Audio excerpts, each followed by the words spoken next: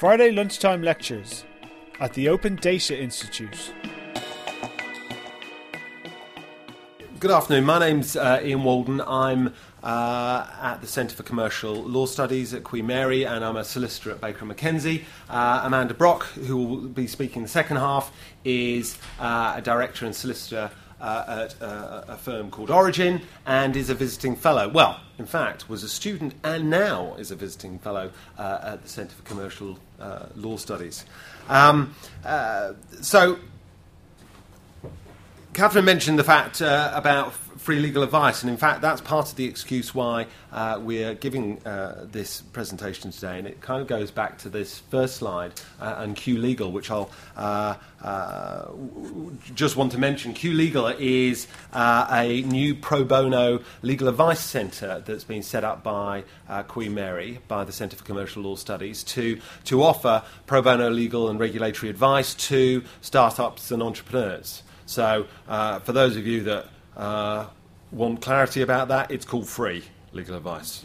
Pro bono is just a fancy way that lawyers like to talk about it, but free is the main word that you'd be interested in.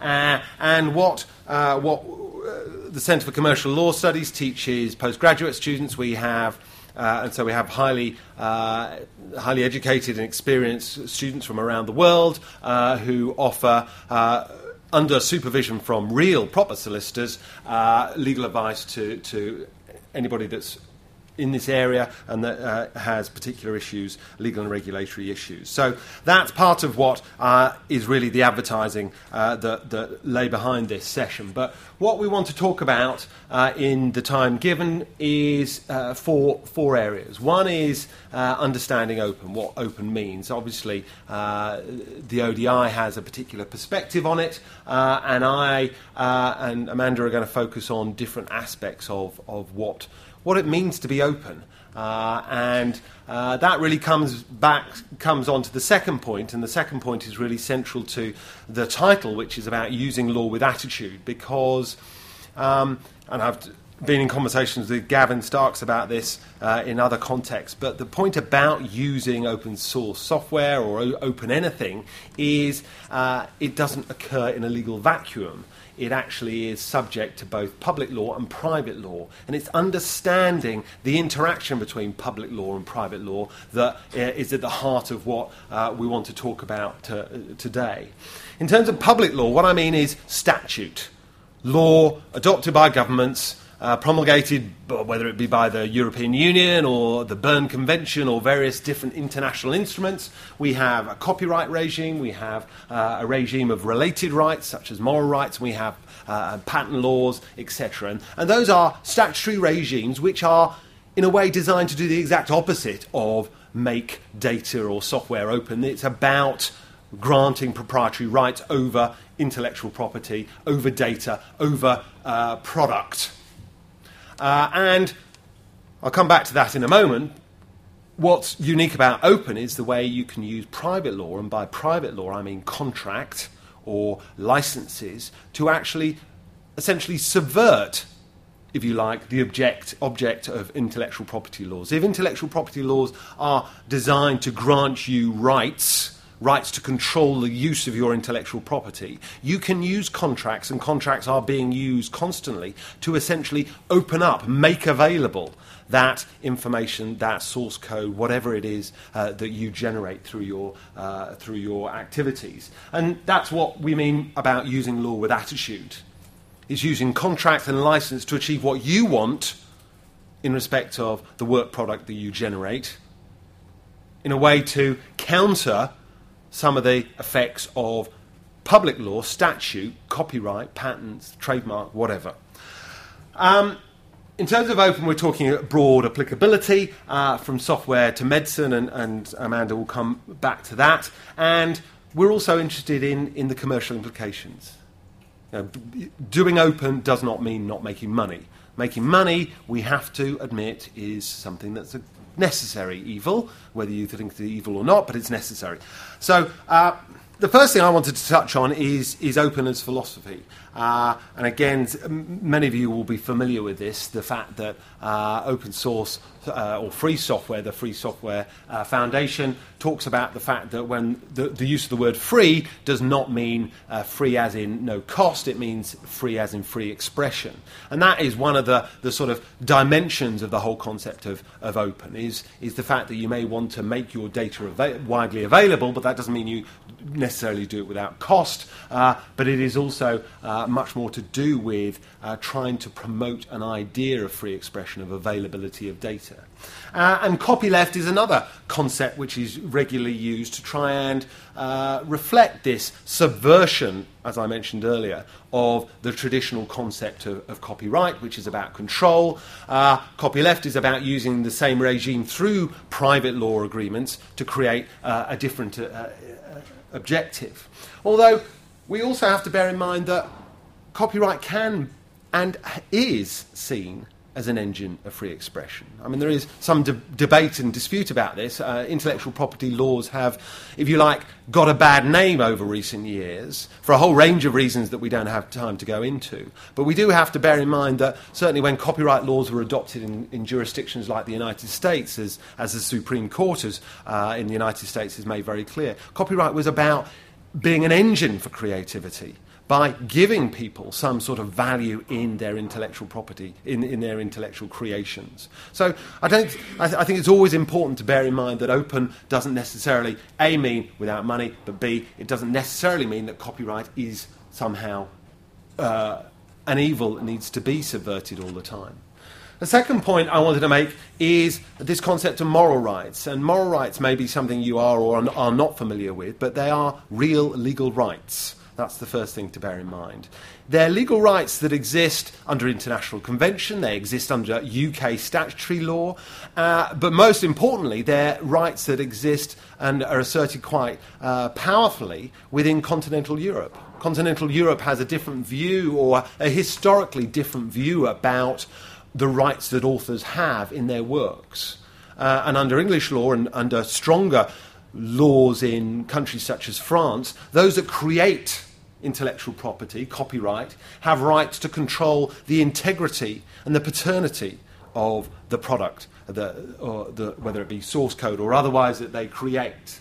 And as I'll come on to explain, those moral rights can't be ignored because they are rights that are vested in you as creators. And as such, again, you may have to use licenses or contracts to try and ensure that those moral rights do not get used or abused in a way that is unintended. Another concept is public domain. People often mix up public domain and open as if they are one and the same thing. But it is important to bear in mind that although some types of work product are not protectable or run out of protection, the protection granted in law expires, at the same time, copyright can't just be abandoned. You can't just say, I don't want this copyright. Particularly under English law, there is no doctrine of abandonment. You can't give up your copyright, however much you'd like to. You can't do that. You can under US law, but again under civil European jurisdictions, the continental European jurisdictions, again, it is very hard to do that. You can't just place something in the public domain and therefore say, I have no interest in this. Well, you can say that, but the key point from a legal perspective is that's not necessarily the reality.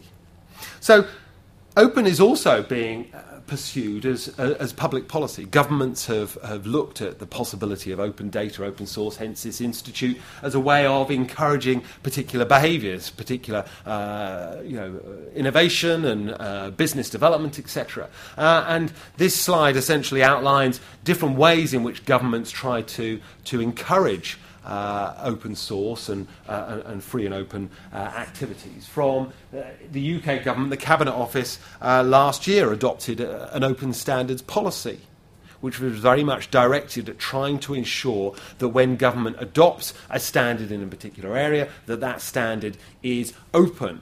But the big debate, which has caused significant controversy, is whether open, again, means free.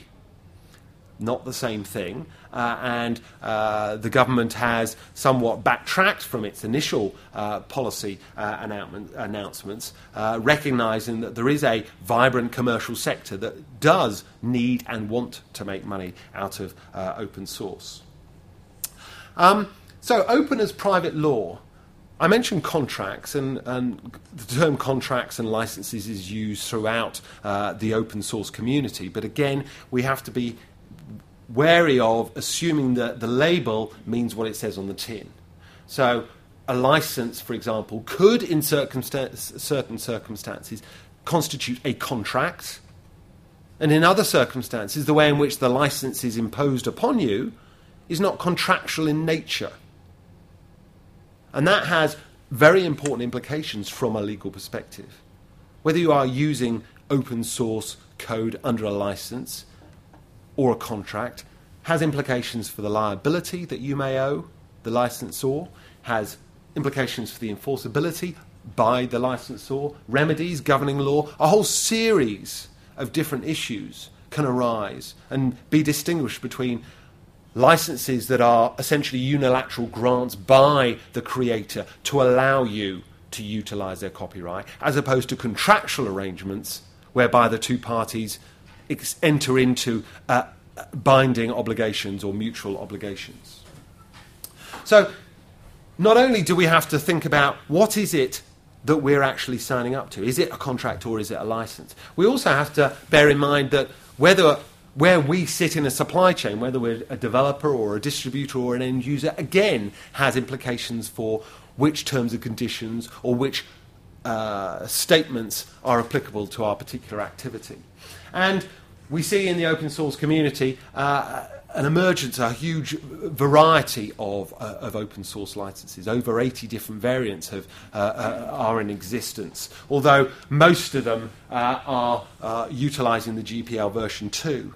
But the point I'd make about that is variation or creativity in terms of the number of licenses has its own downside for the open community because of problems of incompatibility. Because what we see within the open source community is two broad categories of license or contract, one of which, the free source movement being the most pertinent example, utilises licenses essentially to promulgate the openness of the data or the source code that they are making available. So the license doesn't just bind the user, but it binds the user in a way such that their creativity, any modifications they may make, modifications having... I use modifications as a general term, but under copyright law, it has very specific meaning and different meanings. In the United States, they use the word derivative works, and in the United Kingdom, they use the word adaptation. And that's the statutory terminology that's used, but again, in the licenses, like GPL version 2, rather than use either the word derivative work or adaptation, they utilise their own terminology. So again, we see this using law with attitude. We see, on the one hand, public law saying that copyright holders can retain control over their works when their work is modified, either as a derivative work under US law or under an adaptation under UK law. But then you can use the license to try and control the way in which any modification is essentially made available to subsequent users. And again, copyleft, reciprocal or viral licenses control not only the original material that's been licensed, but they also control any subsequent or additional material that is added or